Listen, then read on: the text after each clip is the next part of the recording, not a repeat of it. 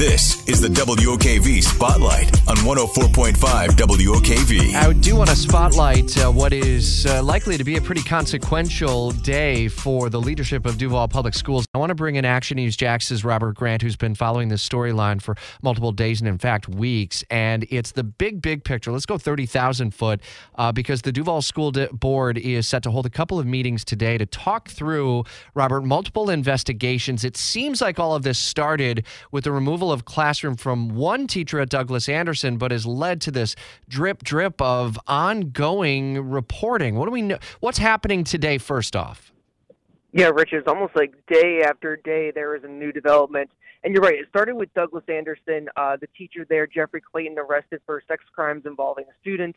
That turned into developments from the state and letters that they sent to the district claiming that the district had never reported previous incidents involving that same teacher to them. Then the big kind of bombshell yesterday, the state sending another letter to Dr. Diana Greene saying that more than 50 cases of teacher misconduct were reported to them just Friday, but these cases had spanned several years. So the Education Commissioner, Manny Diaz, questioning Dr. Greene as to why they were basically delaying reporting some of these cases.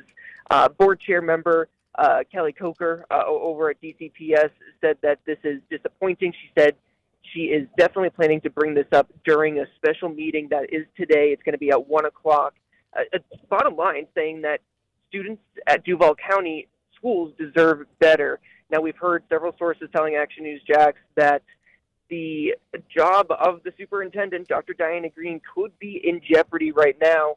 So it'll be interesting to see what happens at 1 o'clock this afternoon during that meeting. We know they also plan on discussing Douglas Anderson and a third-party investigation into the school and some of the leadership there. Now we also expect Dr. Greene and some of these bigger cases and this bigger picture to be discussed during this meeting as well. There's been a lot of exchanging of letters and perhaps I hesitate to use the word allegations, but I guess it really is based on what the state education commissioner, what the superintendent, and the school district are all saying as they've all been exchanging this. Is there evidence that they have been actively in communication over recent months and years, or is that one of the major issues that comes up and why we've maybe reached this inflection point? So I think over the past couple of months, there's been, as you had mentioned, Rich, some of these letters going back and forth. But it seems a lot of this is just coming to light now. And you mentioned the word allegations, and I think that's important here because we had a rally just earlier this week outside the school board building where you had former board members and parents, organizations like Moms Demand Action, saying that the state is playing politics here. And they were rallying outside the school board building in support of Dr. Greene, saying, remove politics from our education.